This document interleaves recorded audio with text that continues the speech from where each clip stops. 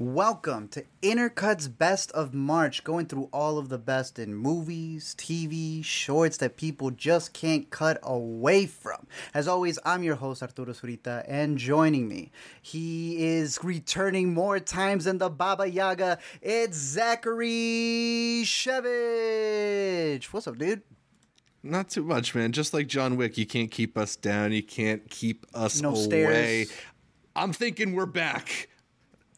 On Yeah, Weekend Must Watch. Easily. Or whatever it is. I told this man, the Baba Yaga's in town at South by. We need to go. But he had not read the chapters, the verses of the good book of John Wick. I saw him logging everything this past week, finally dealing with the Wick verse. Zach, do you regret not showing up to get one of those golden coins? I mean, it would have been nice, man, but we saw Blackberry instead, and that movie's still not out. I don't know. I'm sure it would have been a fun time. I should have teleported. I really wanted to be there. But was it a blast to watch all of the John Wick movies back to back to back to back? Yeah, it was fun. I mean, it's, they're obviously incredible feats of action cinema. And although, I feel like there's varying levels of fun to be had in the different chapters of it, there's always going to be some choreography that blows your mind and really does deliver on the experience. And, I was reading through a lot of people's letterbox reviews of the past few, just in my logging of them. And it's interesting to see how much certain people really push up against the lack of story or not liking the story versus the people who are just fully embracing the absurdity and the chaos and all the, incredible feats of action filmmaking in it. So it really is, I guess, in some ways, a test of what you're going to the movies for.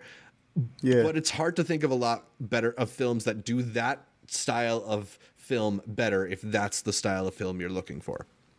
100% agree. We're going to be going through John Wick. We're going to be going through some streaming movies, some shorts, some TV, a bunch of different things that we have here on the Weekend Must Watch. But first, Zach, I want to cover a little bit of movie stuff that we had in this past weekend. Did you hear about the best April Fool's joke that happened on Saturday? I try to steer clear of all April Fool's jokes and do as much of a media blackout as I can. So I think I missed this one. I was almost involved in this one, Zach. There was screenings to Midsommar that were happening at Alamo Draft Houses for the director's cut. And, we're big fans of Midsommar over here in this household, and we were ready to go support the director's cut with a 10-minute preview of Beau is Afraid. Turns out they done duped the dupers. This thing ended up being an April Fool's prank by Joaquin Phoenix and Mr. Ari Aster himself. You showed up for one miserable experience of Midsommar and got hit with a brand new miserable experience with Beau is Afraid. It was an April Fool's joke provided by A24 where they paid. If you've never been to an Alamo Draft House, and Zach and I were just at some for a whole weekend of festival activities, they give you food, drink, everything. A24 was paying for everyone's bill. So if you were really offended, like some people who also didn't have tickets to go to the event, you didn't really have to worry about anything because the whole bill was going to be racked up by the company. And also this mysterious MW. I don't know if you've been able to see any of that stuff for Beau is Afraid. Yeah. I mean, I don't really know what it means, but I'm just jealous of the people who got to see it. Yeah. It's delivering for me. I regret not going. I wish I was April Fooled. But A24, WB, Sony, please keep doing that. I would highly appreciate that. Play the old Super Mario Bros. Movie, show up and have the new one. Whatever it is, I'd be excited to catch that. I thought that was a pretty dope way to roll it out. More studios should prank us with sneak peeks at unreleased movies. I'll take it. Yeah. I'd get punked, no problem. I've been planning to hit up, in my anticipation of Beau is Afraid, the Lincoln Center here in New York is doing a whole series presented by Ari Aster of films that somewhat influenced or inspired the creation of Beau is Afraid. And it's a really interesting lineup, partially just because of how varied they are. There's everything from Albert Brooks's Defending Your Life and Jacques Tati's Playtime to The Wolf House, that creepy Chilean horror film from a couple years back. Big fan of that one. So Yeah, so, if you are in the New York area, or even if you're not and want to just look up some of these films and prepare your own little Ari Aster marathon before you get to see Beau is Afraid, check out the Ari Aster selection from Film at Lincoln Center. Is it this long, or is this including the Q&A? I think it's that long. Let me double check, but I think it's like legit a 3-hour movie.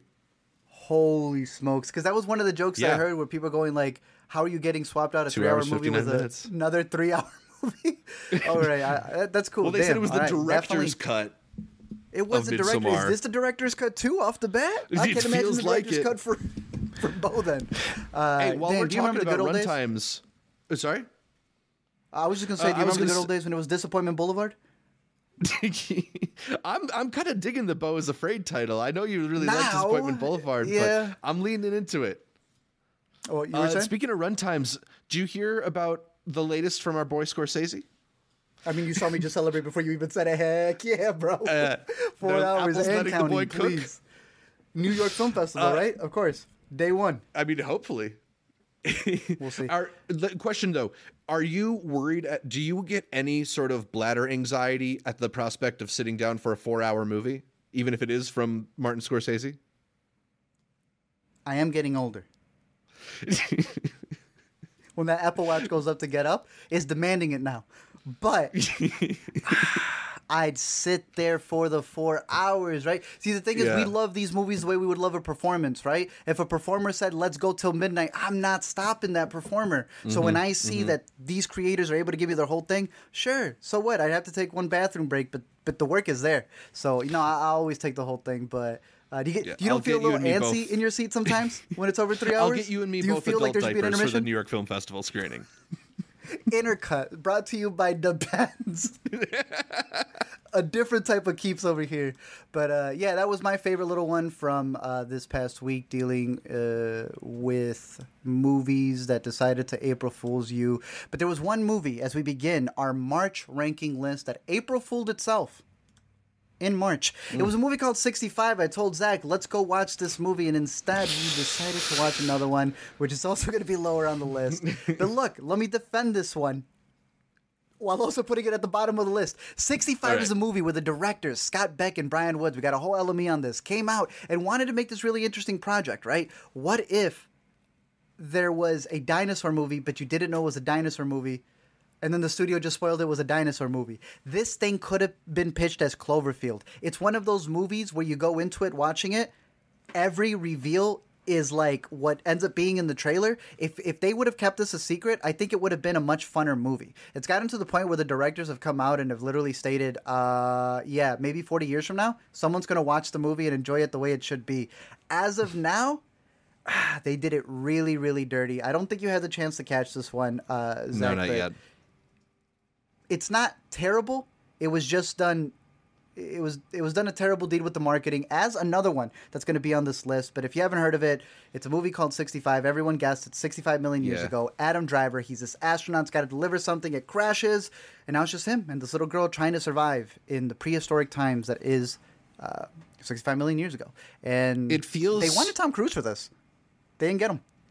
You were saying, it does feel like it could be a Tom Cruise vehicle for sure. I mean, just speaking specifically on Adam Driver, it is interesting to sort of think of his career and his choices in the context of this movie, because he's a guy who has worked with a lot of really interesting filmmakers on a lot of really interesting movies, many of which haven't necessarily been box office hits. As much as I love Annette or The Last Duel or White Noise, like those movies aren't exactly doing numbers for those studios who released them. No, sir. And he's been through the franchise ringer as Kylo Ren in Star Wars. Does not necessarily seem like he's all too eager to strap on a cape and jump into the MCU or anything like that.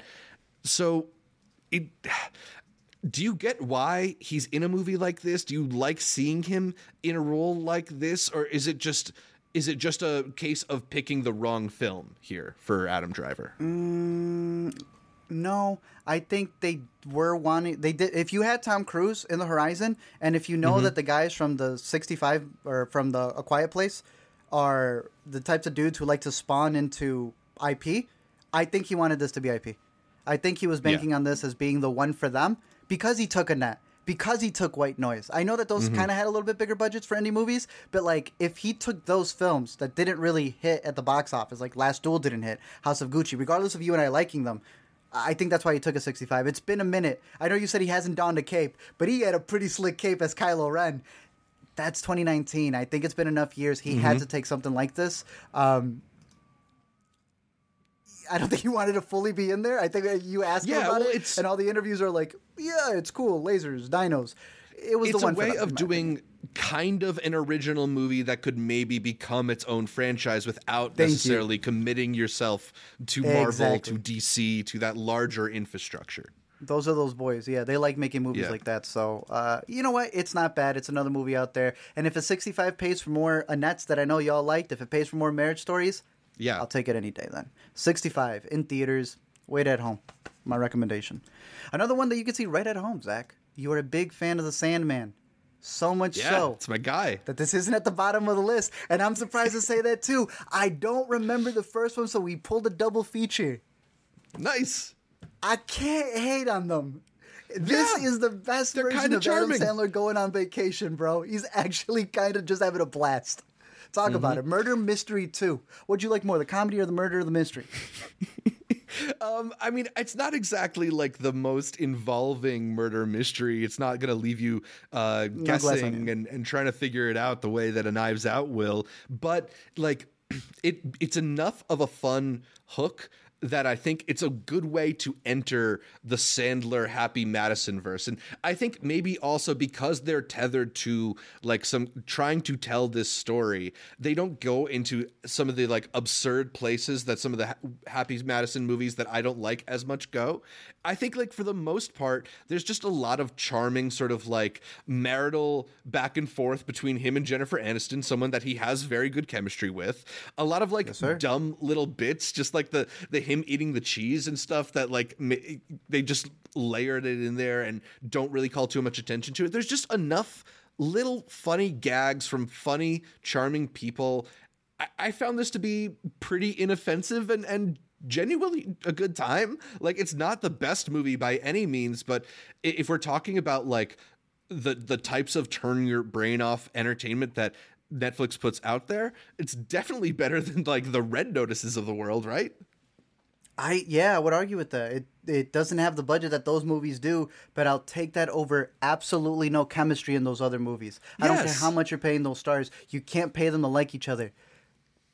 By golly, they actually get along, bro. There are riffs between the two of them that I couldn't help to be like, you know what? We all know this is paying for the next trip, but if y'all are having a blast, how is this any different than a vlog that the kids are watching, right? I am surprised also with the cast. We're watching this, and it's Alina who first got it. Was Jodie Turner-Smith. I'm like, are you serious? Then Mark Strong appears as a detective.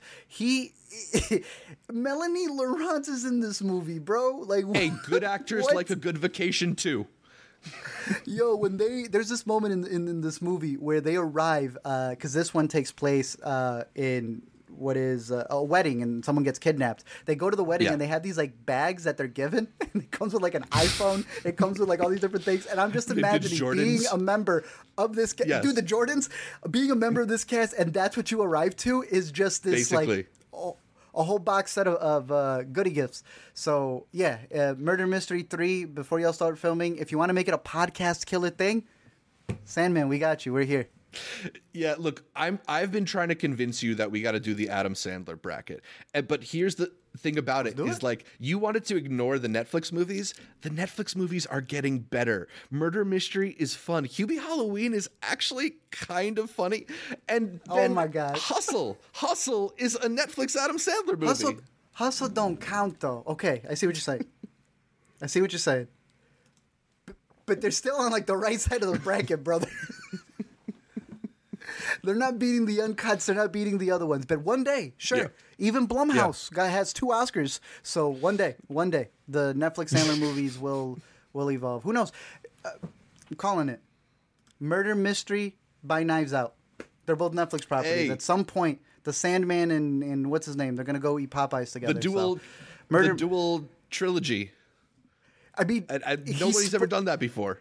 You've seen him, right? He's sporting the beard, the mustache. He's trying to have his own cool look over here. Don't get it twisted. So we'll see. We'll see. I like him. So far, they've been fun, and that's really all I can ask for when it comes to a Netflix movie. So murder mystery, logging it in. I'm surprised to say I give it the thumbs up to watch at home if you need a decent watch. I don't think it's fantastic, but that's a pretty solid rating that I was not expecting it to give. You can see both of them. Another win for The Sandman. Moving on to something in theaters. This is a shared experience that we have. Yes, it is coming in at the third place from the bottom. Because there is so many good things that happen in a movie that's so bad. Zach, I am a lover of the Scream franchise. I believe you've seen a couple of them. You respect the early ones for what they've done. Yeah. Why were you so offended? By Scream 6? I caught up with the first one like not terribly long ago, maybe a couple years ago, and yeah, I enjoy it and really see its place among horror history. But it feels like the sequels really are just trying to like draw more sap from the tree, and there's less and less of it in there. I thought that this was the worst of all the Scream films that I've seen. Just the one that is the sweatiest in trying to reflexively be about itself and comment on its own situation, has the least insight to offer. You know, some of these movies, what's great about them is they're putting their finger on a thing that movies normally don't name. And here they're just kind of throwing buzzwords like requel at you. And it just didn't really... I don't know. I don't find it that like exciting, and like when the first Scream film does it, it feels like they shouldn't be doing this. Movies can't do this. And now it's just very played out. Not to mention that this, of all the Scream films, feels like the one that tries the most to fake you out and then have everything be okay in the end. Just like the amount of kill scenes that do not end in a kill was unforgivable for a horror franchise that is supposed to be about the dead bodies. Like I just don't. I struggle to really see a reason to like this one. When you can just double down on them, right? Exactly. It's called an homage. Yeah, look, perfect. Now we can't criticize it. Exactly. Don't be a Richie. Isn't it funny that the people who complain the most about these movies end up having that you can't complain about the movies are the ones who have the Richie profiles? And I know you said you had seen it for the first time right before we caught this at South by. I'll start positive. Probably one of my favorite kills I've ever seen in a Scream movie. I hate these boys, Matt Bettinelli Open and Tyler Gillett. I think they go as a trio of I'm blinking on their name. They go by Radio something. It's not like High Voltage or something like that. Radio Silence. No, it's Radio Silence. Thank you very much. Really cool name. I'm a big fan of Ready or Not. I loved a lot of the homages they had in this movie. They got the rights to a bunch of costumes that people were wearing. I think the cast can be very fun. Cool. Shout out Jenna Ortega. Always clean. Like I said, there are some sequences in this film and even in 5 that I thought were fantastic. Why is it so painfully redundant? This is a movie that thinks it's calling out, like you said, requels. It keeps trying to make fetch happen. It's a movie that's making fun of franchises, not realizing that it's just using that as an excuse to do this stuff again. This is a movie that doesn't realize it's the horror version of the Fast and Furious movies. It has gone so beyond stuff that it doesn't realize it is not in on the joke. It is the joke. But I feel terrible and I feel crazy because nobody else sees that. Everybody else is loving what they have critiqued. Ghostbusters, I'm being serious here, Ghostbusters Afterlife 4. You guys have belittled the Fast and Furious movies for this. It turns out that, like Deadpool, and people have done this for Deadpool, they're not giving that as much leeway as this. If you just address what you're talking about, if we make fun of 2 guys hosting a podcast, Zach, then we are relieved of the 2 guys hosting a podcast meme. Like, that's not how it works, and somehow, like the characters in this movie, this franchise continues to dig themselves in a hole but comes out scot-free. I don't understand it. I'm working on a much longer one. In the meantime, Amanda the Jedi made her video way back when. I think she liked this one a little bit more. I was really surprised to hear that. But a lot of the stuff she said for 5, I agree with her completely. It's one of those where you have to go through the whole franchise to really see what they've done, because I think it's a matter of a lot of people don't remember the old ones, so they're able to just redo a lot of 2. Call it an homage, call it a day, wrap it up, and keep it going. But I don't know. I like you, dude. A lot of it just felt goofy. But shout out Jenna Ortega, always comes out scot-free. She's been fantastic in everything she's in. And again, there's a lot to like. I understand why people enjoy the movie, but it's got to be at the bottom. I think a lot of the kills do really work, and it is one of the like most bloodthirsty Scream movies out there. I know some people were like conflicted about, Ghostface picking up the gun, but that was like an actually tense scene. It's like most of the stuff surrounding those moments, the commentary that's kind of bogus and easy to see through. Yeah. That. It's one of those movies that stops to tell you what the commentary of the movie is. Yeah. And then it thinks it's so novel for letting you know what it's doing. And it's like, nobody, hey, no offense, boys, but like, no one wants to see a horror movie that's telling you, hey, I got something to tell you. Yeah. I also should have figured when they did their big world premiere in Los Angeles, but for a movie that's set in and marketed on the fact that it's set in New York, it's a Montreal-ass looking movie. How do you feel that people don't care about that? I mean, I feel like it's people who don't live here who probably are saying all that stuff. Like, yeah, sure, it feels like New York to somebody who lives in Dallas, but if you've spent some time in the city, like, I don't know. It's also like, I wouldn't mind. There's many movies that have said they're set in New York and are not set in New York. And I just watch a John Wick try to make our subways look like high-tech bullet trains. But like, I don't know. It's just when you make it the central focus of your whole marketing campaign, it feels very bogus. I have seen New York, Chicago, everything be used as whatever. So I see why it's bogus. I hate when they change it for the story, for lame little moments that happen in alleyways just because you need a cop-out. And at that point, it has nothing to even do with the city. It has to do with just how they're choosing settings for their setups. Right. We'll see how it goes. I like a lot of the people in the cast, bro, but yeah, we'll see where they take it. Scream 6. A lot of people like it. It should be out in VOD in a couple of weeks, if I'm not mistaken, and then on Paramount Plus. Another one that's going to be out very soon. Everyone was hating on this movie. Actually, I'm going to bump it up a bit, bro. You're not even going to hear about it yet. Oh, my goodness. I can't. Last minute edition. We're making an a little alt play right here. Before I get to this one, let's talk about Tetris really quick. Yeah. Tetris was a movie that premiered at South by Southwest. It is now available on Apple TV Plus for everybody to see. I don't think it got a theatrical run. It only played, like we said, at places like the Paramount. We were able to go. If you look over on our Tetris review, we have some footage from the Tetris games that we played there. They gave us a lot of swag and merch. I got my little Tetris hat right here. Really dope hat. Zach has a really dope shirt. Oh, yeah, the Tetris stickers. I got some of the other ones somewhere else. The squeeze toy. The squeeze toy was pretty dope. They gave you like those marshmallow Tetris thingies. Your shirt in the back of the shirt that you had, that was pretty dope. Yeah, the Japanese Tetris, I thought that was one of the sickest ones. Love the game. This has to be the most by the numbers movie I've ever seen. Oh my goodness! I had told Zach because he had missed this one. He had the chance to go to an ABC rap party, and he was way more filled than we were with this movie. This feels like the spark notes of an actual like story.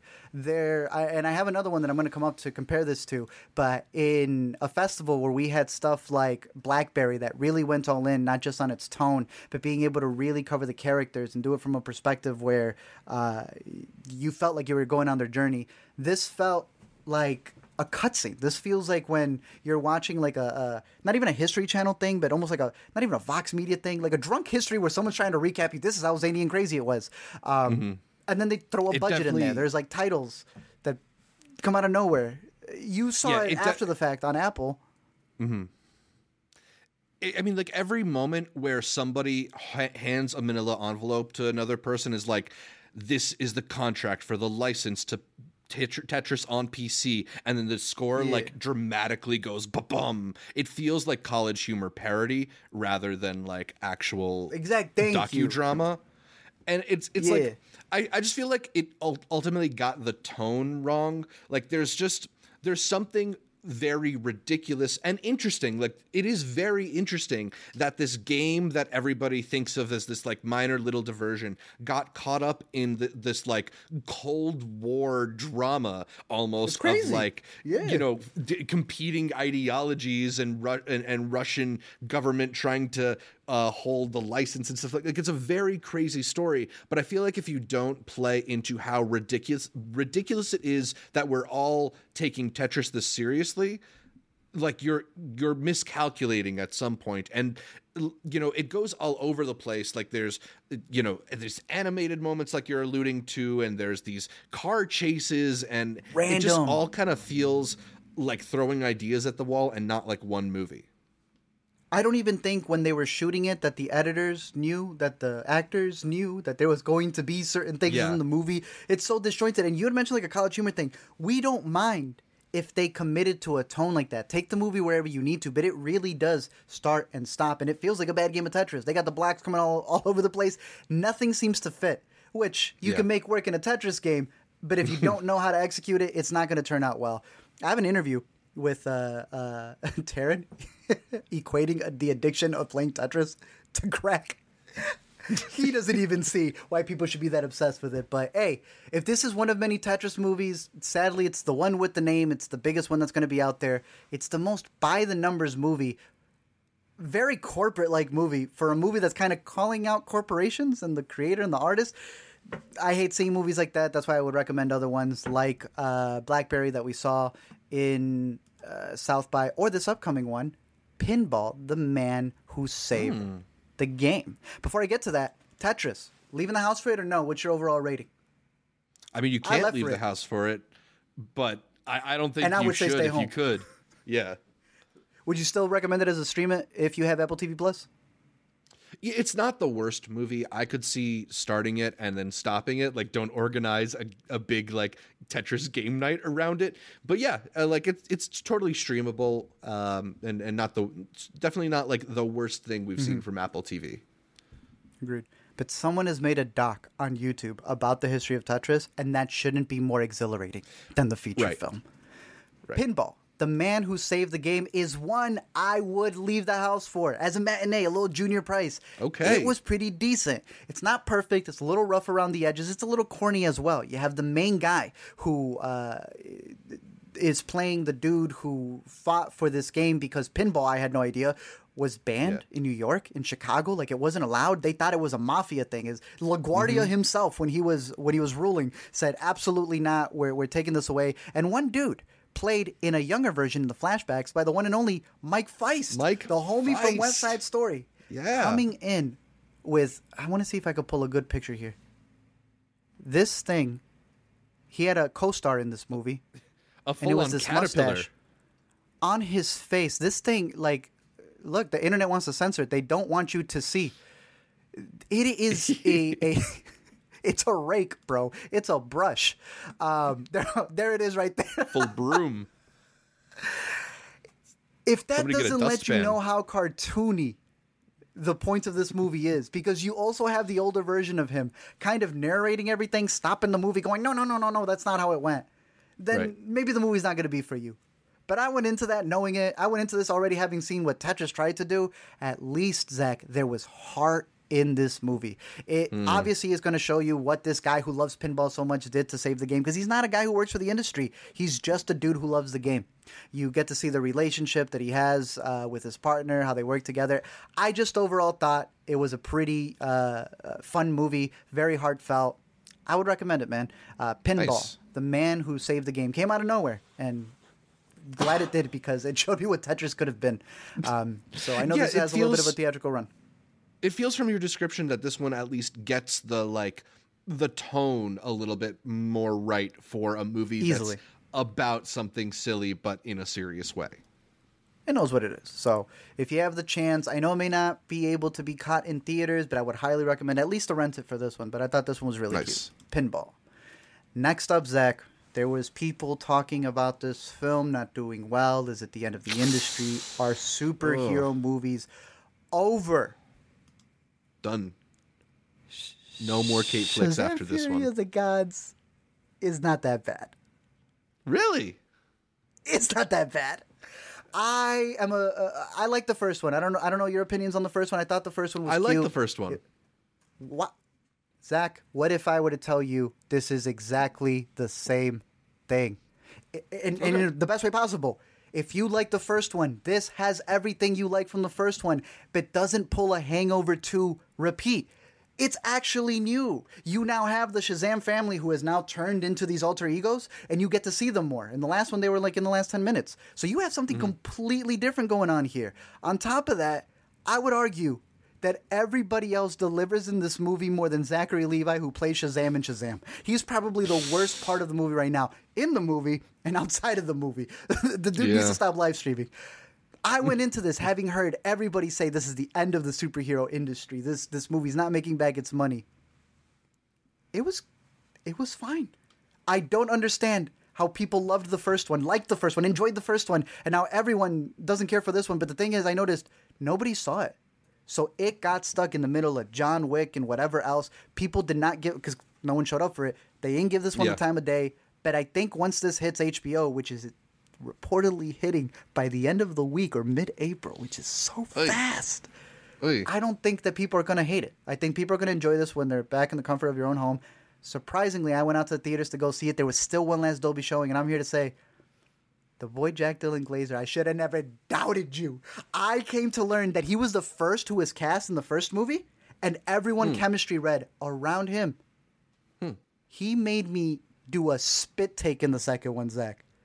If you can make me do a spit take, I am recommending that if this movie's still out in theaters and you at least like the first one, you don't need to rush out. But if you would have seen the first one in theaters, you still have the chance to see the second one in theaters as well. I'm not saying it was a hit, but technically it was, because all the Rock stuff has probably been more interesting than everything going on. And we've had this discussion. What is it with WB having more drama behind the scenes and have that be more interesting than the movies that they're making? I don't get it, bro. The whole cast is great. CGI is just as iffy as the other one, but again, this is just as good as the first one. So if you like the first one, give this a shot, or just wait a couple weeks. It's gonna be on HBO. How's Rachel Zegler? I was really curious to see how she's doing in her first major role post West Side Story. You know, I loved her voice in West Side Story. She looks great in West Side Story. Did not care for the acting in West Side Story. Her and Dylan Glazer were my favorite part of this movie.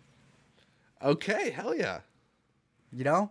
Hey, I went in late to this movie. You know, it's been weeks that it's been out. I got to give them their due. So I understand the fatigue, but it's not bad. So of the recent sort of superhero slump, the Black Adam into Ant-Man and Quantumanium and Shazam Fury of the Gods, this to you is easily the best of those three. Yeah, what? It doesn't even have to be great, but look what you just mentioned. Yes, 100%, it's better than those. And it just should they not be in the same conversation, or is it just the best of the three? No. They're enwrapped in the same conversation, especially when you're talking about something like Black Adam and this one and all the behind the scenes. That's a whole other video. Working on an LME for that. How embarrassing, right? The whole family has to eat. Why are you guys taking from it? Makes no sense to me, but that's a whole behind the scenes that you could hear. Zachary Levi did an entire live stream on that. Who's to blame? Is it Black Adam? Is it The Rock? Is it these guys? I don't know. It's a mess. None of them are getting it. But then at the same time, leave it to DC to have gotten rid of the entire Justice League how many years ago? And I just saw a cameo in this movie from someone who doesn't have a job, and I'm waiting for the new Batman cameo. Right? So who knows what's happening, dude? I don't know. In the meantime, they're losing a lot of money, but you know what? They made the movie they were supposed to make, so check it out. I like Rachel Zegler. The whole cast is funny. Adam Brody. Adam Brody gets down Jack Dylan Glazer perfectly, because this guy doesn't. I don't know who he's doing, but he's not Billy. When he becomes Shazam, he's doing something else. He's playing everybody a 12-year-old. Else actually plays a kid. Yeah. Bro, did you see that? There was something going around that the actors were liking the subs that they were making to him, saying he doesn't even play Billy. He plays some other 12-year-old, and the actors were liking it. I don't know how true that is or what they deleted, but hey, he calls it the Shazamly. I don't know what the heck he calls his family. He has a name for it. It's really hard cringy, to make dude. fetch happens. Yeah. A lot of these, yeah. But so you're not even living by it, bro. You're going to miss Zachary Levi's Shazam. You're starting. Should you start the petition for Shazam 3 right now? I'm starting the petition for the spinoff with the boy Jack Dylan Glazer, because that's who needs it. I would have taken a whole movie with just him. He's the best. Cool. He's great. Jack Dylan Glazer, 5 stars. Shazam? I'm going to log it in at 3.25, bro, but they don't let me give that, so I'm going to give it a 3.5. There you go. I liked it. On a rewatch, I might lean in more over there, but it was a little rough sometimes. But yeah, Shazam. Yeah. I was surprised with it, Zach. When it comes out on HBO, give it a watch if you like the first one. I did a double feature with this one, though, with another one that I know you haven't had the chance to catch, but I think you will enjoy it. A Good Person. Another feature film directed by Zach Braff, who you may know a little bit more because I've never gone back to see Garden State. Never. Really? I've never seen this movie. And I hear mixed things. I hear people say it's changed their life. Others think it's the cringiest thing. It's interesting. You tell me. It's interesting because, like, I feel like that movie was really special to a lot of young people when it came out. And a lot of those young people have grown to sort of, like, resent that version of themselves. And, it's a very kind of, like, earnestly emotional movie about not feeling comfortable as yourself. So, like, there's stuff to relate to, and I think there's a lot of, like, actually genuinely sweet moments, but there's some stuff that's a little bit, like, Zooey Deschanel era quirky going on. I don't know. I still have a very warm place in my heart for Garden State. I think it's a very sweet film. Thumbs up for you, okay. Yeah, I unfortunately think it's the only good thing that Zach Braff has ever directed, potentially until A Good Person. See, it's crazy that I can't believe he did Going in Style. That I have seen. What a random choice for him. What a random choice, but hey, I'd do it too if it ends up getting you freaking Morgan Freeman for what would be a good role. Mm-hmm. A Good Person makes me think that he's a better director than he is an actor, Zach. I thought this movie was pretty good. Oh, damn. Really liked it. The 4-star and the heart.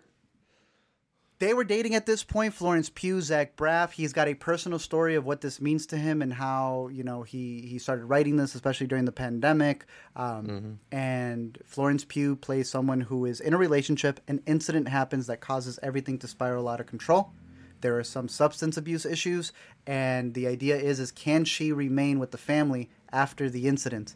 And her mom's played by Molly Shannon, who does a freaking fantastic job just trying to make sure that her daughter's okay while also maybe getting addicted to certain pills that she shouldn't be after the incident. Morgan Freeman plays the father of the family she was involved with, and he just he's a good actor, bro. I don't know if you know this, but he could just stare out in a scene and really deliver. Florence Pugh, she's kind of decent, dude. She could just stare out in a scene and that's a whole character in the back of her mind there. They do a fantastic job in this movie. It is heartfelt. It is funny at times when it needs to be. You'll get hit with some really good supporting characters like Zoe Lister-Jones doing what Zoe Lister-Jones needs to do, not some craft stuff. She does a fantastic job here as a supporting character who's her sponsor. There are other moments where she's coming across some old acquaintances. Let's see if I could have him here. I don't even have him on the... We had one of the brothers, right here, Alex Wolff, to see 2 Ari Aster alums come together for a scene. Fantastic, dude. Just overall, it had us laughing. It had us tearing up. I really liked his direction with this. I really liked the cast, the performances, all around a really good movie. If you have the chance to catch this in a theater, I would recommend it. But definitely catch it once it comes out home, because I'm sure that it will be a wider release in that sense. But it is long, 129 minutes, but it's worth it for the story that it tells. And she really did cut her hair. Great movie. A Good Person. Do you like it more as a drama? Do you feel like it was equally comedic, or it feels a little bit more drama leaning? No, bro. Yep. That's why I'm so impressed with his directing. Right? We just talked about Tetris and how that just did not. The blocks were all over the place. No, he handled it perfectly. Him making you laugh after he makes you cry, makes you laugh harder, makes you cry harder after you laugh. It's just a perfect sync, dude. It's really good. It's really good. Right. I hope you I'm get to happy catch it for soon, the boy. because so am I, dude. And what a great duo between those two, Morgan Freeman and Florence Pugh. She's fantastic. One little final Apparently thing. He's been directing some Shrinking episodes recently too. He said he did the finale, which I'm missing yet. So I'm looking forward to that as well. But overall, fantastic film. Florence Pugh is great in it. Catch it when you can. The next one that we have up here is a documentary. I have a stand-up special, but I'll put it on my picks for the week. There is a quick little shout out here to a Chicago doc from a couple years ago about these two artists who live together in a home. I think you'll be really intrigued with this because we've had some similar ones over at Sundance. The whole documentary is going through their relationship through the items that they've collected in their Chicago home. Oh, I think you were telling me about this one. Yeah. Bro, when this hits, I'm just going to leave it. You're like, when you're watching a doc where you're like, yes, this is going to wreck me in an hour and 11 minutes, isn't it? Set the countdown timer. That doc. I'll leave it there. Dude, right. This popped up. I looked at it. I was like, 2020, this is barely getting a release. I looked it up really quick. Oh, it hit me exactly what this doc was. So I'm sure there's an old Intercut where I had mentioned this as probably a best doc. It is now out on VOD. My bad. I said VOD. It's not appearing here. It's out on the Criterion channel. Love to see it there. So I highly recommend this one. It's really short. It's going to break your heart. You're also just going to get very invested with them. And it's just beautifully documented. So late, so soon. Playing on Criterion. Over on Hulu, as we're getting into the 1, 2, 3, 4, 5, 6, 7, 8, top 8. I don't think Zach has this in the top 10, he was telling me. But I kind of liked it. Hulu has a new movie called The Boston Strangler as a part of their... What is it, like the entire Fox lineup that would have been going into theaters at some point? Yeah. Straight to streaming. Look, I'd say this would have been worth a nice little matinee movie. Because I think it goes hand in hand with something like She Said. I think She Said is better, but I didn't think this was that bad. It's about the Boston Strangler and the pursuit between two female journalists who were trying to get him. I like seeing that like piece by piece journalism. I like the way that it was shot. It's very misty. It puts you really into that period setting. I thought the production design was fantastic. But you agree it should have gone to streaming? Yeah, I mean, I don't know. I wasn't as into the story it was trying to tell. I mean, even that look that you mentioned, which I agree, it does look good, but it's very much like, you see David Fincher's Zodiac? Let's do that. Let's try and get that look into this one. I like it, but you're right. And like, I like it, but you're right. And sorry, like, you're not David Fincher. You know, they even have a scene where Keira Knightley is like brought into a basement and begins to suspect that she's in the basement and gets the hell out of there, exactly like in Zodiac. This whole film just felt like Diet Zodiac to me, and I couldn't shake that thought for long enough to really get into it. I like it. I don't know. I think it's a good junior. Yeah. But I agree with you. Yeah. Yeah. If you're looking at it that and you feel it's redundant. It's in that mold. So, like, if you're looking for that style of film, like, I don't think it's necessarily, like, a bad version of it. It's just one that feels indebted to the films that came before it in that regard. And I also think that She Said is, like, a good comparison here because they do really hit the, like, female in a male-dominated world stuff. But in similar to She Said, they kind of don't make it subtext; they make it text. And like my mileage for films that like speak the problem out loud can vary. So I don't know. I grew a little tired of it. I don't think it's the worst thing, but yeah, it wasn't for me. When it's a journalism movie, I give it a little bit more. But I agree with what you're saying when movies decide to not have the text like that. But Carrie Coon, bro. I have to. She's great in it. She's fantastic. Yeah. Always knocks it out of the park. One of my favorite actresses working today. So you can't go wrong with that. But overall, I would say it's worth leaving for a matinee. For you, should people still stream it on Hulu? I'd skip it personally. Skip it. Oh, dang. Yeah. All right. The first split we got for the day for sure on Boston Strangler. It is over on Hulu. So if you're curious, give it a watch. Let us know if you prefer that one or She Said. The next one, you got the chance to catch it. I covered it a little bit in Chicago, so tell me what you felt about The Lost King. Yeah, this is an interesting movie. It premiered at TIFF last year and was kind of the movie that I kept forgetting was at TIFF because it's not a very, like, remarkable, flashy, splashy kind of film. It's not like a very distinctive looking movie or got the most unique or like different story or approach to it. It's another collaboration between the director Stephen Frears and the writers Steve Coogan and Jeff Pope.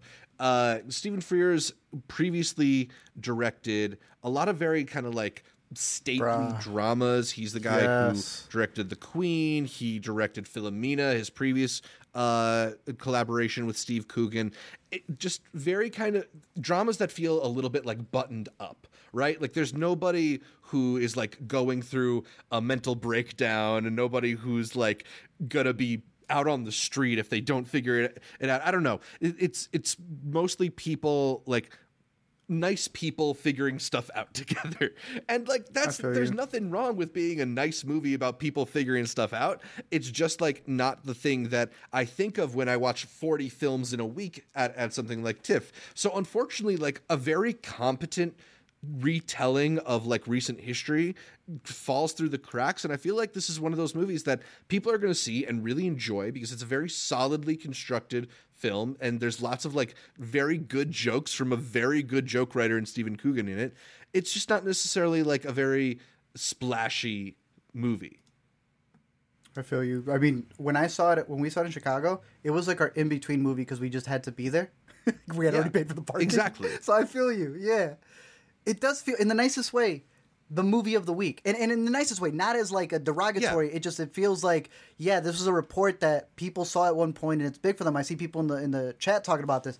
I don't remember this. But yeah, spoiler alert about what happens in this movie. It's all about a woman who does her research and kind of is almost talking to a version of an old king who she believes his bones are in the parking lot of this place and kind of needs the funding to get him out. And some people believe her, don't believe her. Some people want to take credit when it starts to kind of be true. I was in it mainly just because it was Sally Hawkins. I think Sally Hawkins is adorable. Yeah. And you had mentioned the previous movies Steven has actress. Done. Like Philomena.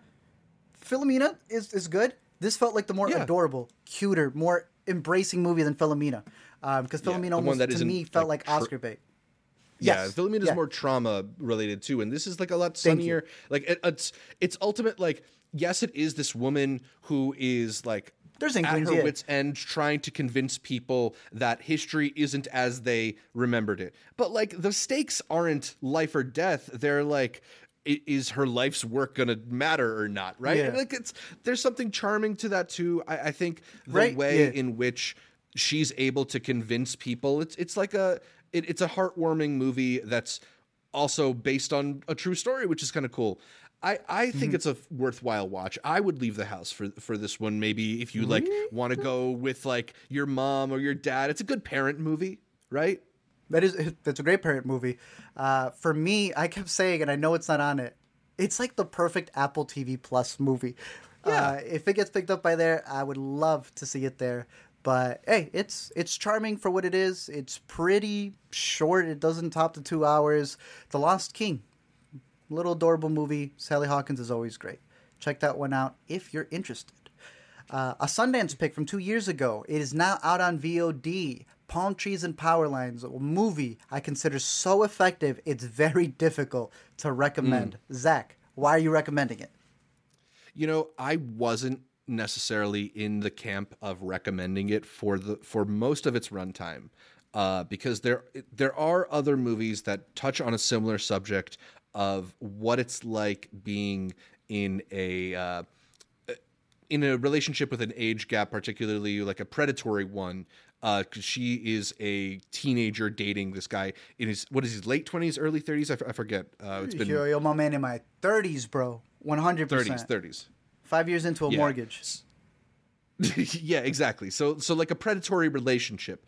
And I think it does a good job of depicting it in an authentic, albeit unremarkable necessarily way.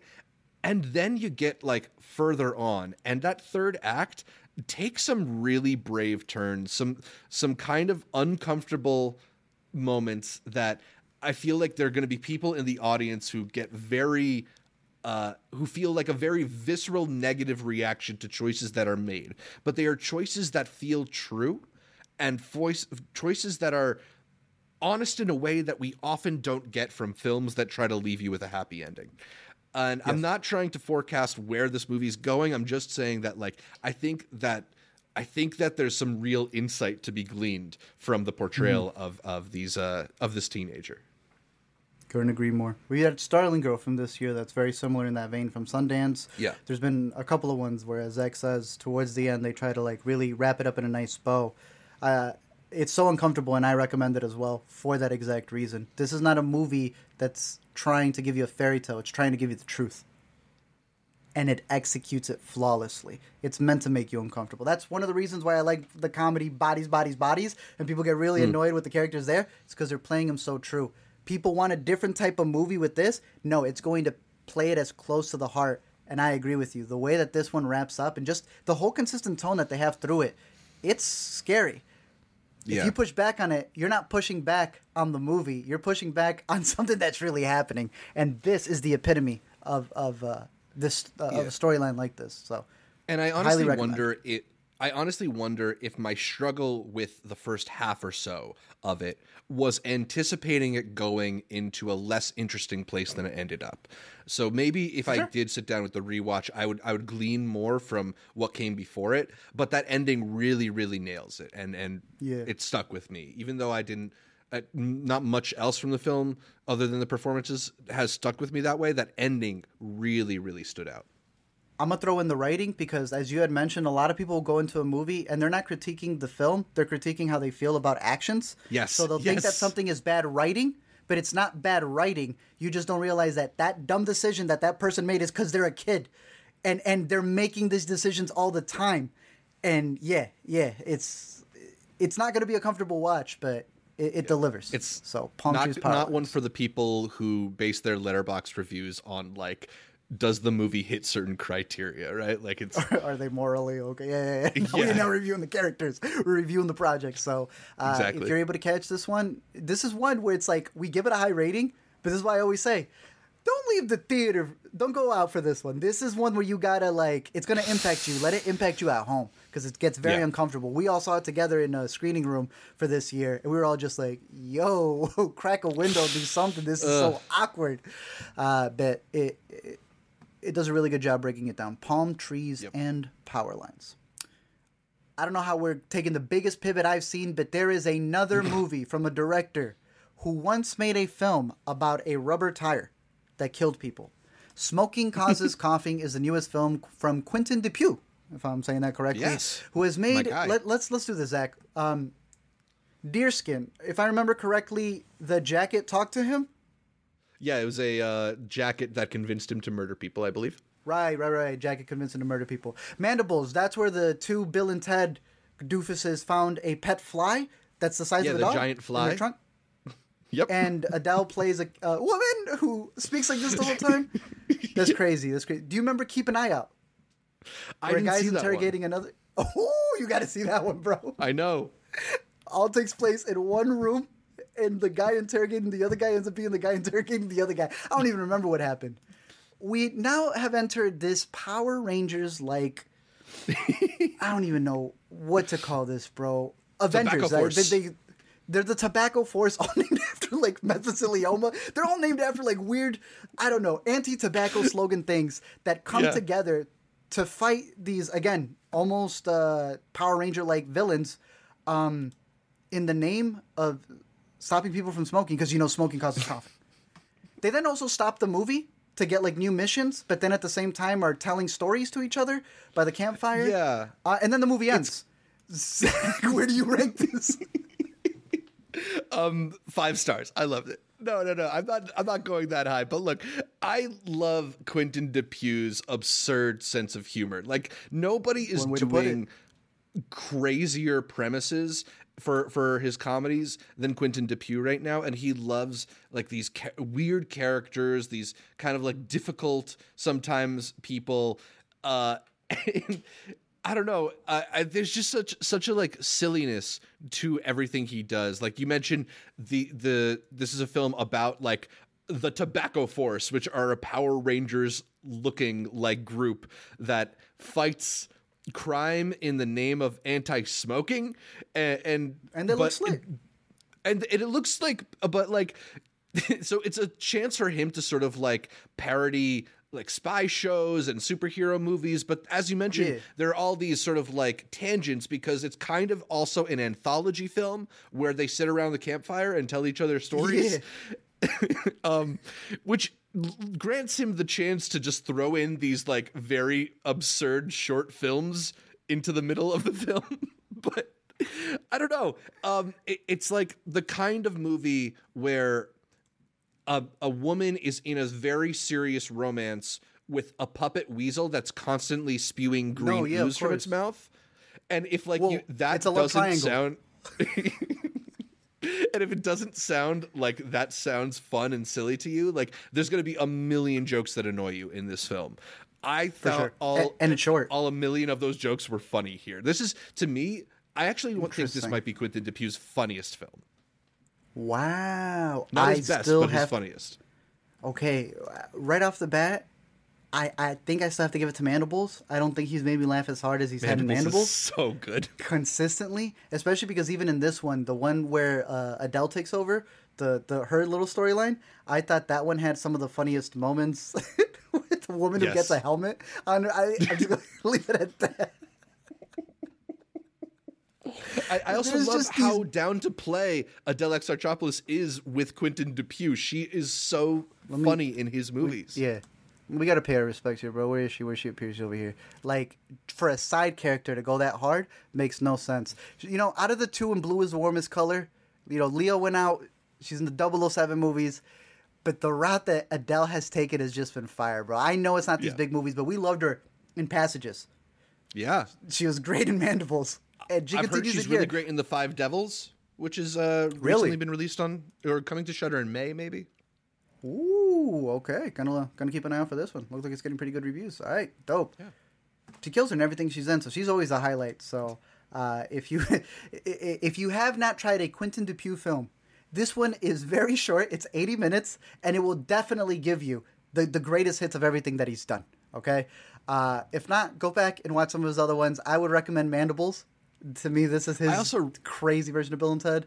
I really like Deerskin. That's another very weird one. But if you're looking for something with like a little bit of a horror tinge to it too, Jean Dujardin is very good in it.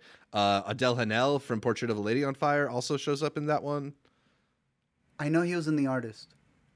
Deerskin's the best performance this man has ever done in his life. Yeah. The one point where he grabs the jacket and he's like not feeling it for a little bit, and then he puts it on, and then he just gives himself a look about like, damn, I'm actually kind of good in it. I was like, yo, you're killing this, bro. You are killing this. Don't ever do drama again. You kill it in comedy. He was fantastic in that. So I don't know. Quentin is that comedy director at the moment. If you want to do something crazy and quirky, you got to go with him. And this one was in English. I want to see him do more English stuff. I don't want him to stay completely away from French movies. But I think the more English stuff that he does, I think the wider of an audience he's going to have. And I don't know, he deserves it. This man makes like 2 movies a year, doesn't he? Yeah, he's pretty consistent. He churns them out. It's like every 9 months or something. Crazy. I'm a little surprised he hasn't gotten a bigger chance in English because his movies are so much fun. Yeah. I agree. So if you haven't tried them... Take a little sample of Quentin Dupieux with one of his recent features. Definitely check out Adele's movies as well because she's been doing a fantastic job. A little quick mention for this next one over here. I don't even have this linked right here, but it is a movie that we have a much bigger review, so we'll keep it brief. I recommend going out to the theater, surprisingly so, for Dungeons & Dragons Honor Among Thieves. I didn't think we would think that. Zach didn't get to go to the South by premiere, and we were like, are you really going to miss much? None of us were looking forward to this movie. You have now caught it. What do you think? I'm a little more lukewarm than you and Amanda were coming off that premiere. I still think it's a pretty fun time. Like, it's definitely a good time at the movie theater and worth going to. I just like didn't think the jokes hit as much as I wanted them to. I ended up not as much as Game Night for sure. Yeah, definitely not as funny as Game Night. I ended up thinking the funniest bit in the movie was that whole bit where they asked the corpses questions, which they had featured in the marketing already. So it's like I'd already seen the trailer, bro. Yeah. I'd already seen the thing that I thought was funniest in the entire film. I don't know. I wanted it to be a little bit more leaning on the comedy, whereas it was very firmly like an adventure movie. Maybe I was thinking comedy. It would be. I was thinking it'd be maybe a little bit more joke forward. Like it's even less joke forward than like their Spider-Man scripts, I feel like. I think it's as equal. I've heard people think that it's too comedic. They wanted it to be more action-packed, but they're still scared of the Jeremy Irons one because that one went way too serious. The part I liked about it is it feels like people who are playing a game. It feels like a part of like, I've never played Dungeons & Dragons, but I understand it's like a Mafia-type game. You are acting in it. And I thought they delivered in that perfectly. I think everyone's likable in the movie. You didn't like the big little cameo? That killed me, bro. I thought it was funny. It was so random. Like it also he didn't look like he's got kind of like a very mustache heavy 5 o'clock shadow going on. So I wasn't so sure. Right? It took me the third angle of him to realize it, but I don't know. Yeah. I thought it was fantastic. I thought the action delivered. I thought Rajay. I understand why people like that dude. We have a whole longer review of The Man of the Jedi for South by. He was my standout. I thought he was extremely good in it. He completely understood what the tone of the movie was. The other thing that I wanted to ask you, because I was thinking about it, is this now Chris Pine's best role? Because I like Chris Pine a lot as an actor, but he's kind of struggled for finding like the right project. And he was in that Star Trek trilogy he was Captain Kirk for a bit, but I feel like those movies have been a little bit memory hold. I cannot argue with you there. I'm not arguing for Steve Trevor. There's got to be some tiny thing that I like. There's some movie we're forgetting, I'm sure. There's got to be something or some cameo. Because I really like his performance in Into the Woods, but I also don't like Into the Woods very much. I feel bad for Chris. I love Chris Pine. There's no disrespect to Chris Pine. Yeah. He's kind of like the feature in his movies that he leads a little bit. I heard he's directing. He has got a movie on the horizon. Yeah. I think it's this. It's basically like... has not sold it? Chinatown, but starring him as a pool boy. Yes. Yeah. The way he pitches it, I like his excitement, but I also like what the premise is about. He wrote, directed it, got Danny DeVito in it. He said he wants to sell it to A24. I don't know. Maybe he's got a second leg in life over here, because I think he has no problem getting these roles. But you're right. Are we remembering them? Because he almost feels like he wants to be Harrison Ford, and he's taking the Harrison Ford roles, but we're not remembering him like we do Harrison Ford. Yeah. But he's doing everything right. I wonder if he's gonna be on a similar trajectory to all very different actors, but like a Brad Pitt, where when Brad started to show a little bit of age, wasn't like the extremely handsome leading man. He got to take on some more interesting, memorable roles. But you still remembered everything prior to that for Brad Pitt. Yeah. That's why I feel bad for Chris. He also gets lost with the Chris's. Personally, I love The Finest Hours. I didn't pull it up right now, but I'm a big fan of The Finest Hours. And I think your answer's right here off the chat. It's off the chat. Devesh is right. It's Hell or High Water. Cleared, in my opinion. Unless there's something else. Yeah, although that's not like a movie that is extremely well known. Like, you and I really liked it, but it's certainly not going to have okay. Yeah. Well, his best performance here in terms of popularity, I guess just Star Trek. Star Trek? I feel like people just know Chris Pine. So he's just playing Chris Pine. That's fair, too. He's a very recognized... I mean, it's probably like getting spit on by Harry Styles, right? His best role to date. What's his name, too? He's about to be Mario. It's almost like him, too. We don't know Chris him Pratt? From any... He's just... There's an issue with the Chris's. There's an epidemic. Pandemic, whatever the word is, I feel bad for them. They can't break out. They can't break out of the mold. You also cannot name me a Chris Pratt role that isn't just the Chris Pratt role, the Chris Pine role. Honestly, the Chris Evans role. They're all kind of the same in my opinion. So hey, it's the minorities in Hollywood. The Chris's poor. I hope they're able to survive. Hopefully, one of them catches a lucky break one of these days. To wrap it up, Dungeons and Dragons sequel, yay or nay? Yeah, sure. I won't ever watch this movie again, but it's probably worth going to the theater. Sounds great. Our top 3 movies, and we've already mentioned 2 of them. We've technically mentioned all 3. Rye Lane is now out on Hulu. We caught this at South by. They came out buzzing from it. Zach, have you rewatched it, and does it hit the same way it did at the premiere?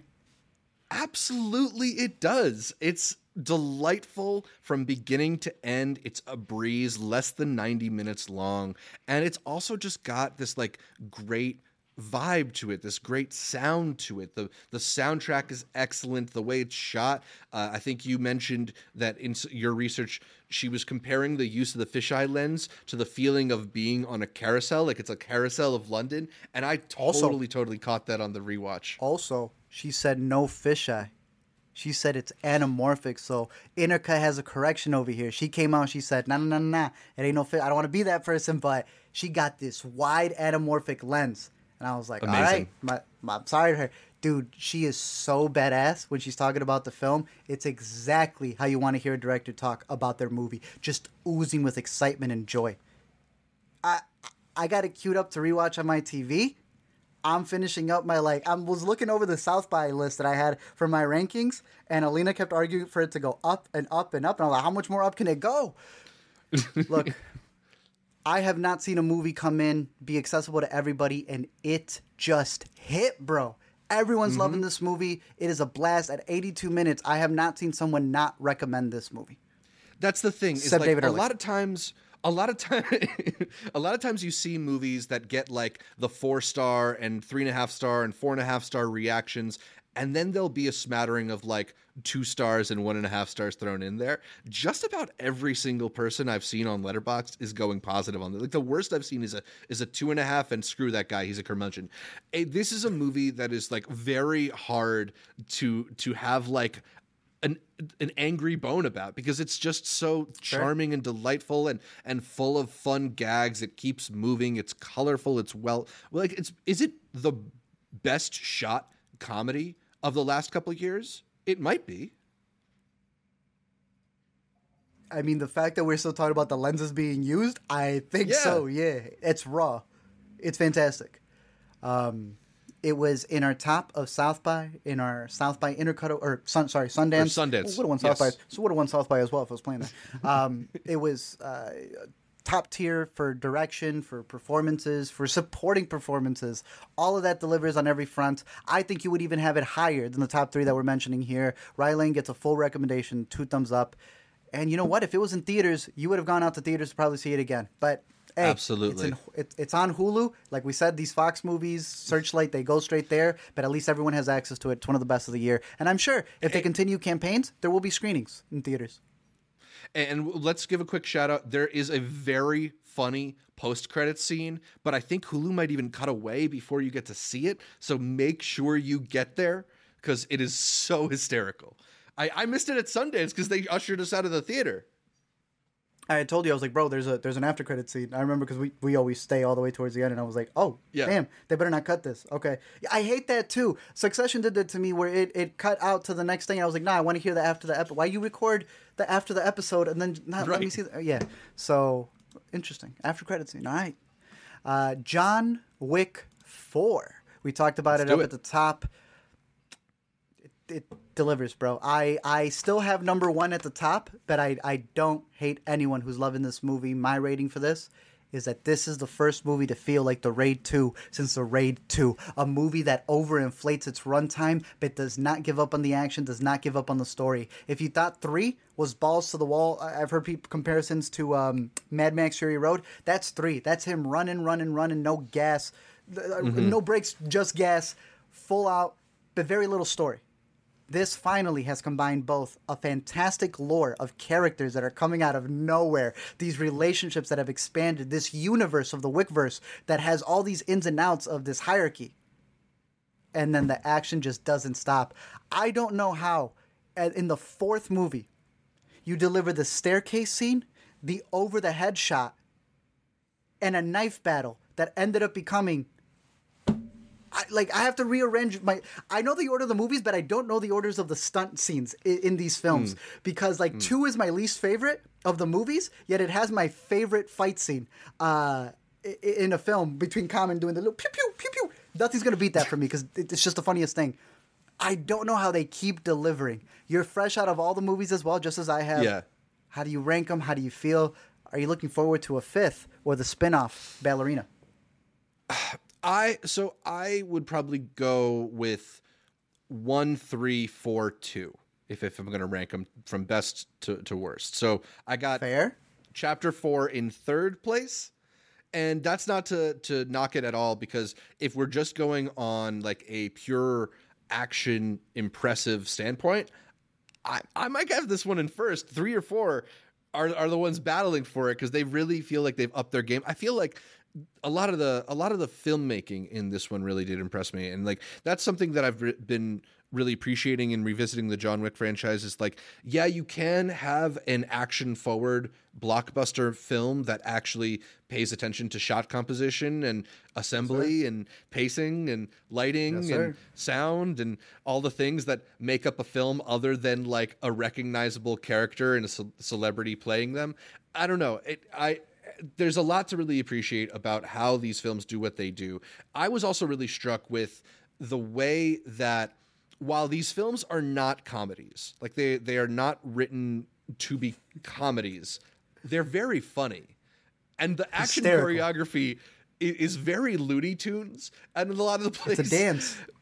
But it's very it gets into these kind of like absurd back and forths. Like, my favorite thing they'll do is they have these they've done them in a couple films where there'll be 2 guys on either side of John Wick, and they won't go down right away, so he'll have to deal with one for 5 seconds, turn around and deal with the other one for 5 seconds, turn back around and deal with the first guy, and it's really literally like him bouncing off of walls at certain points.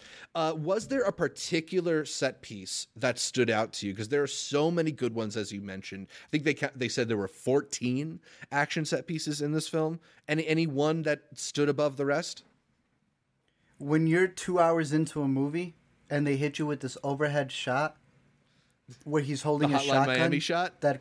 That's called Dragon's Breath or something like that, because it shoots out fire as it burns your enemies as you beat them to a pulp. Yeah, I'm thinking it's that one. to invigorate you that late in the movie, dude. Oh, It was, and I saw this in Dolby. It hit so hard, dude. The opening shot to this is a fist pounding. Bro, it was so loud. I thought I was watching it in 40X. The whole seat was rumbling. It delivered on all aspects. That one to me was the best one, and like I had mentioned, the stair one. I've always used Katniss falling in the Hunger Games as a go-to tumble meme. After the first set, he had cleared it. I was like, that's it. I have a new one. It will always be. And then he kept falling. I will not mention Katniss again. This is with 2012. I've been using my Katniss meme. It's that once I get that's another clean shot of that Looney Tunes moment. It's the best, and metaphorical for the movie and how far he's come. I love it, dude. I have one for you. Besides your favorite set piece, who's your favorite new character? I mean, look, I really want to say our guy Shamir Anderson, because the glow up could go from this to Bruiser to this, pretty dope, bro. Very, very happy for him. He needs that spinoff, and he was like clean. me. He loves his dog, so like I can relate off the bat to Tracker. I get that. Yes, sir. But I also don't know how the answer to this is not Donnie Yen. Yeah, Donnie Yen. See if I can find him over here. Been a long time coming, dude. I don't know how. And they said it was just a matter of time with all of these actors. Donnie Yen just is the definition of cool. You know? Yeah. you don't even need the 24 frames per frame. He's just chilling. He's just killing it. And what a great story to intertwine with John Wick, too.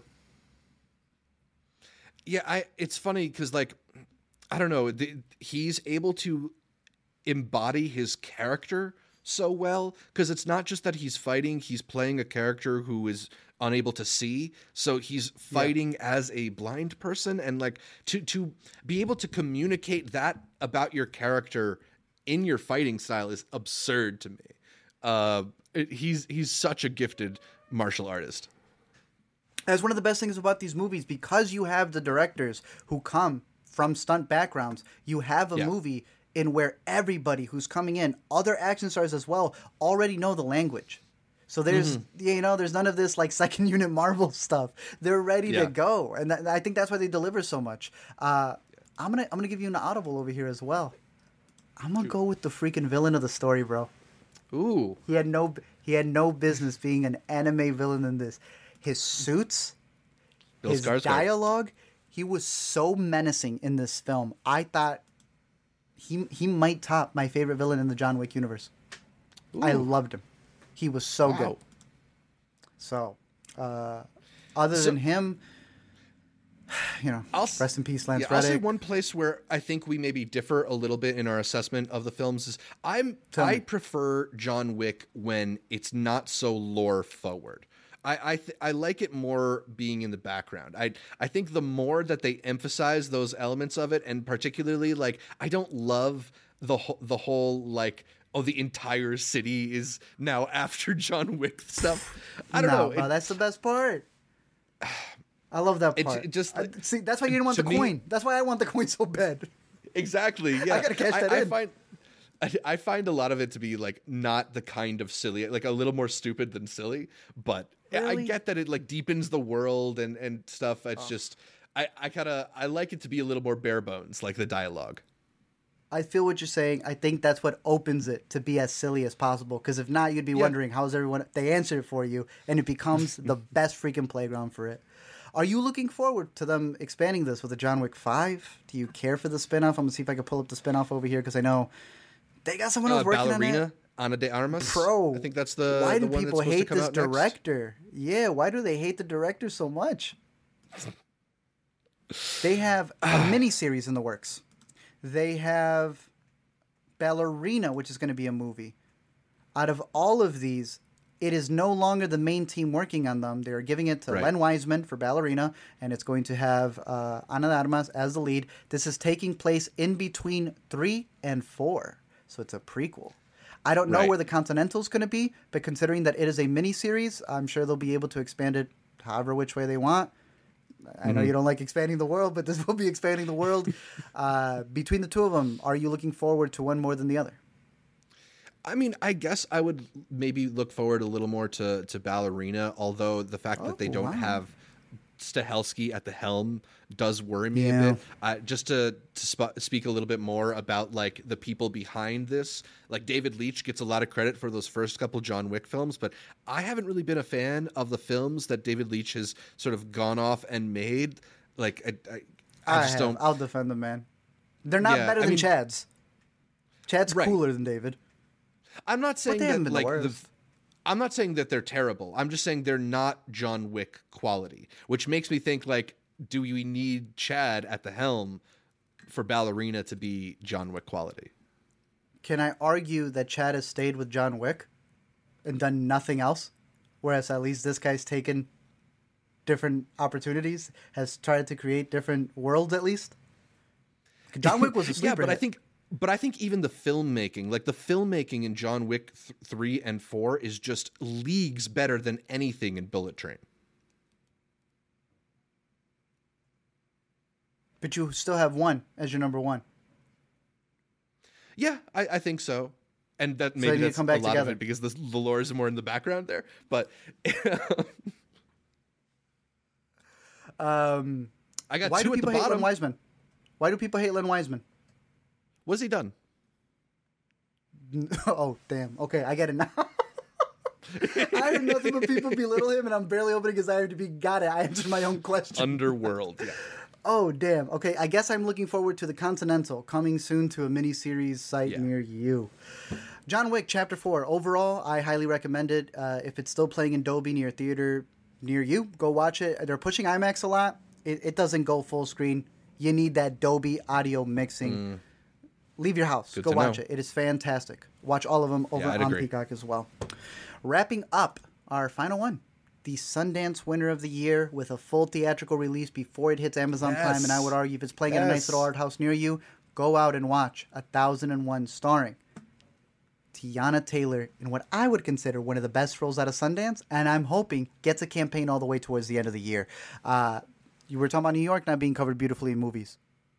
How does this not cover it? The best in movies, right? It covers it the best. The performances are great. The costumes, and as we were talking about all throughout Sundance, the score absolutely it kills, bro. And it works perfectly for the story as well. The movie's out in theaters right now. I give it 2 thumbs up. It was at the top of our picks for our Sundance reviews, and it is at the top of the pick here, Zach. What would you recommend people, or where do you recommend people see this? Oh, I mean, I would definitely go out to the theater if you can. It's a beautiful film, and especially if you can hear that Gary Gunn score off those nice speakers, all the better, right? But I agree with you. I think Tiana Taylor is remarkable in this film and really pulls together what is this very scrappy story of a mother trying to make a good life for her son against tough circumstances. And I think that while that premise might sound familiar, and while elements of this film might be familiar, I think it's just told with such like a authenticity and an intellectual honesty that is really, really strong. And it also has this interesting wrinkle to it in that that Inez, in the beginning of the story, kidnaps her son from foster care. So there's also this sort of looming anvil waiting to drop that, and adds this like layer of tragedy to it. I think it's just a very like honest and smartly told story, that down to elements that we mentioned in our Sundance review, the fashion sense that brings you back to the mid 90s and early 2000s, the hairstyles and the baby curls that bring you back to the early 2000s. It's just a movie that really feels lived in a way that oftentimes dramas fail to reach that level of realness. I think it's really great. Highly recommend from all of us. And clearly, once again, tops our list for the best of March. Before we get into our picks for the week, which I think we're kind of going to divide it into a bunch of the TV series that we've been recommending. Yeah. Zach, give a big shout out to all of the Intercuties who have been supporting us all throughout Sundance, South by, and getting early stuff from all the festivals. Yeah, before we talk about our picks for the week, we need to thank the Intercutie patrons, those wonderful people supporting the show. They are Ewan, Ronette, Julieta, Tim, Elizabeth, Josh, Ashley, Brady, Marion, Michael, Mr. Kobayashi, Nick the Monty, LaShawn, Devesh, who are in the live stream. Shout out to y'all.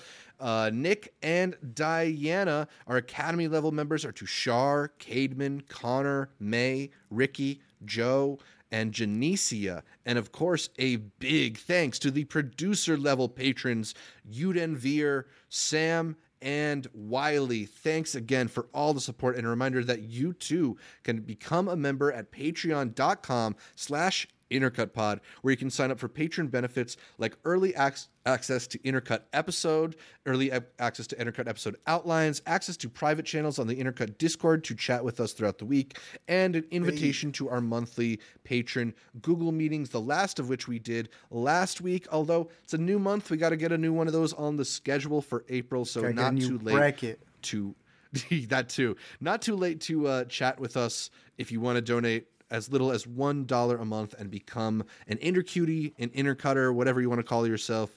Come join our team over at Patreon. You're going to get us demonetized. I just want people to be able to choose their own identity. You know, I'm not going to assign anybody's identity for them. Don't be an Intercutter. Don't be the second half of that line right there. But yeah, shout out to all of the Intercuties over on Patreon, all of those who are viewing on the live stream especially. Shout out to all of y'all. We appreciate you as well. You're just as important, always supporting the show in that fashion, allowing us to bring you all of the best from the festivals and every week. But Zach, we got some news that we're going to have to cover on another one. We're going to be talking Succession into full spoilers, but what are your top 5 picks for the week? All right, I got to give a quick shout out to a couple different things, first of which is one that is already maybe a month or so old, but it made me laugh so much I gotta give it at least one shout here on the podcast. I was showing y'all while we were at South by Southwest the work of Rajat Suresh and Jeremy Levick, a comedy pair who like to do some kind of absurd viral video comedy or just like interesting experimental comedy videos. They've already done a 12-hour podcast in the style of the Joe Rogan Show with Tim Heidecker. They started a brand new YouTube channel called The Hollywood Recorder. and uploaded their actors roundtable featuring the two of them, as well as some other people you might recognize as bit players and Justin Theroux. It is so funny. Part of it's a fake website. It's nothing's clickable. It's a JPEG, bro. It's a fake ad. It's so good. It's so, an image. So they're doing a parody of those Hollywood Reporter roundtables, but talking to people who like have a couple lines in shows, and also Justin Theroux discussing a completely fictional project about MLK's dresser. It's if you're the type of person who watches the roundtable videos as soon as they come out, you'll recognize a lot of the tropes that they're making fun of, a lot of the cutaway montages and indulging actors indulging their own work and stuff like that. It's just, it plays off of a very familiar idea in a way that I've never seen done before. Also added hilariously, what adds to the depth of hilariousness is that Rajat is on Severance talking about his performance on Severance. He has like one line. And then the fact that Ben Stiller took it and added to the joke continues to make the joke funnier and funnier, because we're in this realm where people are making fake podcast clips. They're not really recording the whole podcast, you know? There's an actual trend where they're trying to just make like a podcast segment go viral without doing all of it. This man created an entire website, YouTube channel, and recorded. When you sent me the clip, I thought it was funny, but nothing's funnier than actually committing to the bit and making a 53-minute podcast. I've yet to sit with the full thing. But I feel like the funniest part is yet to be in and outed and turned into a short. And that's genius. So I'm looking forward to it. There's so many good jokes in it. It maybe overstays its welcome a little bit, but I like it. That's the bit, though. Easily. Yeah, that's exactly it. That's the bit. People don't get that. So that's great. Well, I'll put a link to it in the description for this episode, but if you watch this podcast, you will be entertained by this video. We personally get all of our news from the Hollywood Recorder anyway. So. Next, you have one that been pretty high on my list. One of my favorite shows of all time, back for a third season that just wrapped up. Party Down. Already? Just as good. Yeah, it's only a 6-episode run, but there are hopes, talks, maybe promises that I hope don't turn out to be false, of a season 4 in the works. So as long as Stars is down, we might get more adventures of the Party Down catering company.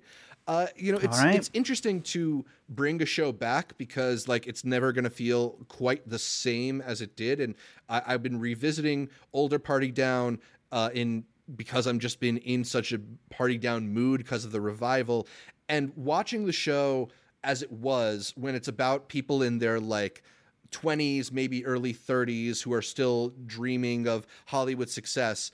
And then fast forwarding to now when they're all people in their 40s, maybe seeing that dream fade and start to no longer look like a potential reality. It gives the show like a slightly different feel, but one that is still like completely in line with how the show always was. It's maybe a bit sadder and more desperate, but like it works for the comedy of these characters. And it also just has Adam Scott in what is my favorite role he's ever done, because he gets to play kind of like a wry asshole.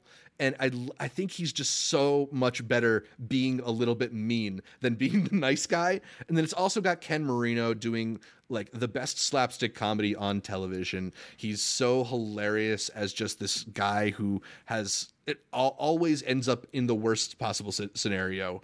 I don't know. I just really love the show. I love the way they're able to rotate in guest stars because the premise allows them to go from party to party to party. And as a longtime fan of the show, the post credits on the last episode did actually bring a tear to my eye, and I really need season 4 to happen. I just need season 4 to happen. So look, if you're enjoying Party Down, the new season is not going to disappoint at all. I've got a couple episodes on Hulu, which I think is where season 4 definitely needs to head over. I think they'd have a much bigger audience to get that green light for season 4, you said? So if you don't have Stars, because very little people have it, the first 2 seasons are on there, so watch it. I would say from what I've seen, Ken Marino kills it. He's the best one so far. But I can't wait to wrap up on that one and catch the new season when it's out. You also had one of the biggest South by picks that's on the horizon. There's been a lot of screenings for this, so keep an eye out for special screenings on this one. Yeah. I mean, Amazon is really trying to put their leg into this one. Air, the story of the iconic Air Jordan shoe, directed by Ben Affleck with an all-star cast. I don't know if any movie released this year will have a cast deeper than this one, with Matt Damon, Viola Davis, Chris Messina, Jason Bateman, of course, Affleck himself. It's just a all-star lineup Skarsgård, for sure. Of course. And then, yeah, it's just a very satisfying movie too. I think it gets the whole, like, it understands things tonally that Tetris didn't, right? Because it's sort of absurd, but the people involved know how crazy it is to be risking their lives and careers on a shoe tie-in for a rookie basketball player at a time when the NBA is still on tape delay. Like, there's so many interesting wrinkles to this, but I think they get sort of the sort of procedure of it, right? Like, it's a procedure film in that you see all the machinations that go into taking the idea from a concept to a reality, how the legend gets birthed. And I found it to be a really riveting watch, partially because every scene features at least one Oscar caliber actor acting their ass off. True. On top of it, it's also the boys talking about how far they've made it as well. Yeah. So I love seeing that. They gave out these glasses at the South by premiere, and I think it was only for like, they had like a limited amount. But dang, we should have hustled and tried to find one, because someone's just throwing these away. But they're fantastic. They're fantastic overall. Yeah, LaShawn in the live stream is asking, how was Chris Tucker's performance? I thought he was solid in it. It was good. Solid. He has more of a supporting role, but he's like a really nice contrast to Matt Damon's energy. I like also seeing him in. It's not like a dramatic role, but it's not a purely comedic one either. I like seeing him as more of a real person. You know. Yep. So, Air. I would say go to the theaters, right, for this one? Absolutely, go to the theaters. Next up, we about to watch it. Time's clicking I'm on this about to go to the theater later tonight. I'm going to check out the Super Mario Bros. Movie. You got your screening today too. Yes, sir. Look, I was really dreading this one because it comes from Illumination, which does not make my favorite stuff. Everything, and then they announced a voice cast that had me very skeptical. Everything I've seen since then has kind of convinced me this movie might be fun. Not only might it be fun, I think it's going to be a gigantic hit. I feel like it's going to make over $100 million opening weekend. Probably the highest grossing movie that comes out this year. Yeah. Illumination doesn't waste money. It's got everything for the kids, and it's got the biggest property right when, Disney? Who's Universal is barely opening their Super Mario World. Yeah, Universal. Exactly. Massive, bro. And look what they got. Massive. Eric Bauza in a movie where he could be voicing Bowser. So, you never know. It's a hit all the way around. I'm excited for it the most, mainly because I've heard that it's been able to deliver in between the Easter eggs and a lot of homages to the OG one, which we just caught up. The Leguizamo one. That movie's so bad, it's kind of decent. So yeah, it's kind of fun, actually. I love how that was Super Mario Bros. And they're like, the Super Mario Bros. Yeah. They just keep adding, right? It's like the Suicide Squad. It's like the Suicide Squad. Yeah, so we'll see how it goes. But yeah, I'm just as excited as you. Yeah, and then I'll guess I can give a quick shout out. Oh, I do want to give a shout out to How to Blow Up a Pipeline. It's coming out in limited release this Friday and then expands next Friday. But I'm just going to be a very annoying person when it comes to this movie because it's one of the most electric, riveting movies I've seen in quite some time. I love the movie, but even more than loving the movie, I love what this movie is like about and stands for in the film landscape. There needs to be more exciting, riveting entertainment with a strong political agenda behind it, and one that I agree with. And I'm not. I don't know. I don't want to go like weirdo on this movie. I think this movie's really cool and really compelling. All right, and it's out limited almost, right? Limited on Friday and then expanding on next Friday, the April 14th. I'm curious to see like how many theaters this movie will even play in, because it's already starting to get the like this is a Joe Biden psyop thing from Twitter accounts. So interesting. I will definitely comment on the cast. All of the people in here are going to be stars if they're not already stars in the future, yes. bro. They fantastic. Shout out Lucas Gage. It's going to be one of those like short-term 12 kind of casts in the future. Yeah, we are obligated to mention Ted Lasso season 3 is out on Apple TV Plus, so people don't yell at us. Zach has seen an episode. Great. It's fine. My top. Unless you got something to say about Ted Lasso, bro. I have a little bit to say. It's a half-hour sitcom, and every episode is longer than 45 minutes now. Boo. Hey, that's some Emmy finagling, huh? Yeah. That's some Emmy finagling. They do it by time. I think the worst thing to happen to this show was that they were told that it's an important show about depression. I think it's the worst thing to happen to Ted Lasso. Dang, I mean, yeah, they've been bleeding over the 40-minute mark for a minute already. Sheesh. Mm-hmm. Dear. Do you think it's going to be the last one? Everyone keeps surprising people with, surprise, it's the last episode. It's the last season. You think they're going to get? I think they're going to stick around for a little bit longer. They were talking about how it was a 3-season pickup a lot more before it became a huge hit that made them a lot of money. And the way that Apple's like including it in marketing, like they got the rights to MLS that we've talked about, and now they're having MLS players mention Ted Lasso in promos. Like it's too big of a cross promotional platform for them. What if it's full circle? The show dies, he goes back to commercials. There we go. Where it all began. All right, to wrap it up, my top 5 really quickly here. There was a new comedy special, Mae Martin, called Sap. This is actually directed by Abby Jacobson, which is the reason why this was on our radar. I think Abby Jacobson is the funniest out of the duo from, why am I blanking on it, bro? Broad City. Probably all of my quotables come from her. So to see that she was directing a stand-up, I tuned in. May has a lot of really good bits in this. It's also a very awkward one, so it's a recommendation where they do a really good job. And I in like 5 years, in a couple more, bro, they're going to make a stand-up that's going to hit.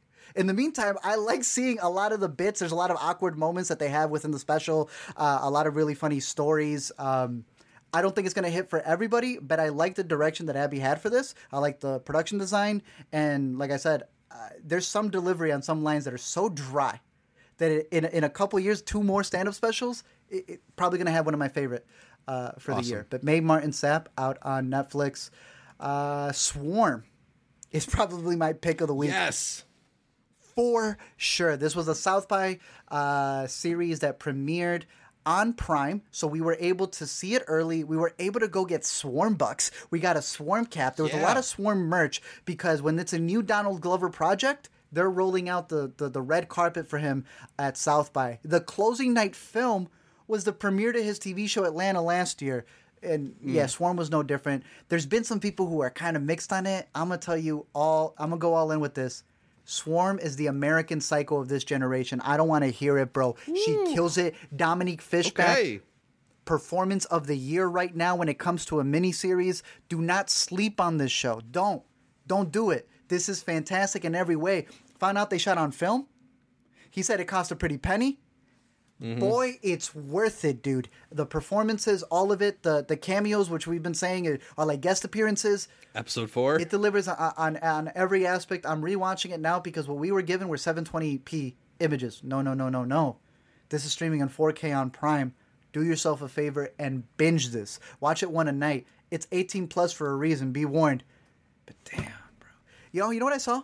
People were going back. They were like, have you seen Judas and the Black Messiah? She's actually really good. We're doing the reverse engineering now, Zach. We're going back and changing the ratings on previous performances. And you know what? Fine. I'll take it. She's that great in this series.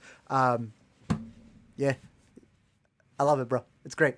It's fantastic. Yeah. It's such a compelling show. I mean, to sort of like take the whole Stan idea and update it for the Beehive age. It's just a brilliant premise, but also then like you're saying, make it this kind of like American Psycho-esque drama, this sort of like mental, psychological sort of thriller. It's so raw.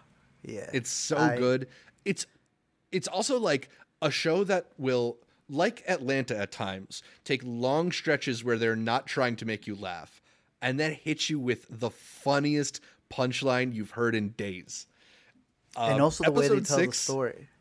Yes. Episode 6. That's what I was saying this to you in South by. It's the most Atlanta thing that's been made since Atlanta, and then it ends. It's written and directed by Stephen Glover. Made a lot of sense. What if I told you that he's got a little red carpet bit where he says that it was one of the best things that he shot within the universe of Atlanta, and you could take that however you want. It's so good. I find it fascinating. The Gloververse, Atlantaverse, whatever it is, I'm all in. Fantastic, especially with that finale performance. I don't see her not getting a nomination, and if she doesn't, nah. Come on, be serious. One of the best performances of the year. Everyone's great on it. Shot beautifully. Give it a watch over on Amazon Prime. This one's obvious. Succession, it's good. It's on HBO. Great. We'll be talking about that more. Yellow Jackets. Yeah. It is out on Showtime, and they are doing the thing that they're meant to be doing. Episode 1 for the new season was decent. It was good. Mm-hmm. They're literally cooking in episode 2.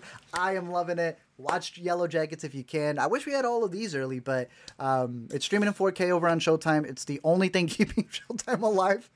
So support them, or maybe go watch it on Paramount Plus. But Yellow Jackets is one of the best shows out there, and it's got a fantastic cast. It is filling my lost little itch for the season, and recommend to catch up on it if you haven't.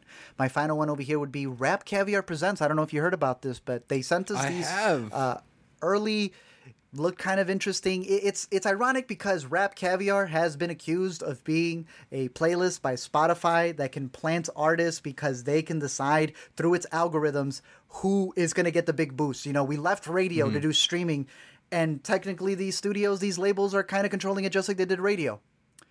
They ain't skipping the allegations now that Rap Caviar is the cleanest, smoothest, biggest release that they've got over on Hulu, covering some of the biggest rap artists. But damn, do they have money for it. And it looks fantastic, bro. It is edited beautifully. And the first episode covers Tyler, the Creator. And I loved it. I thought it was a great breakdown on the man. Amazing.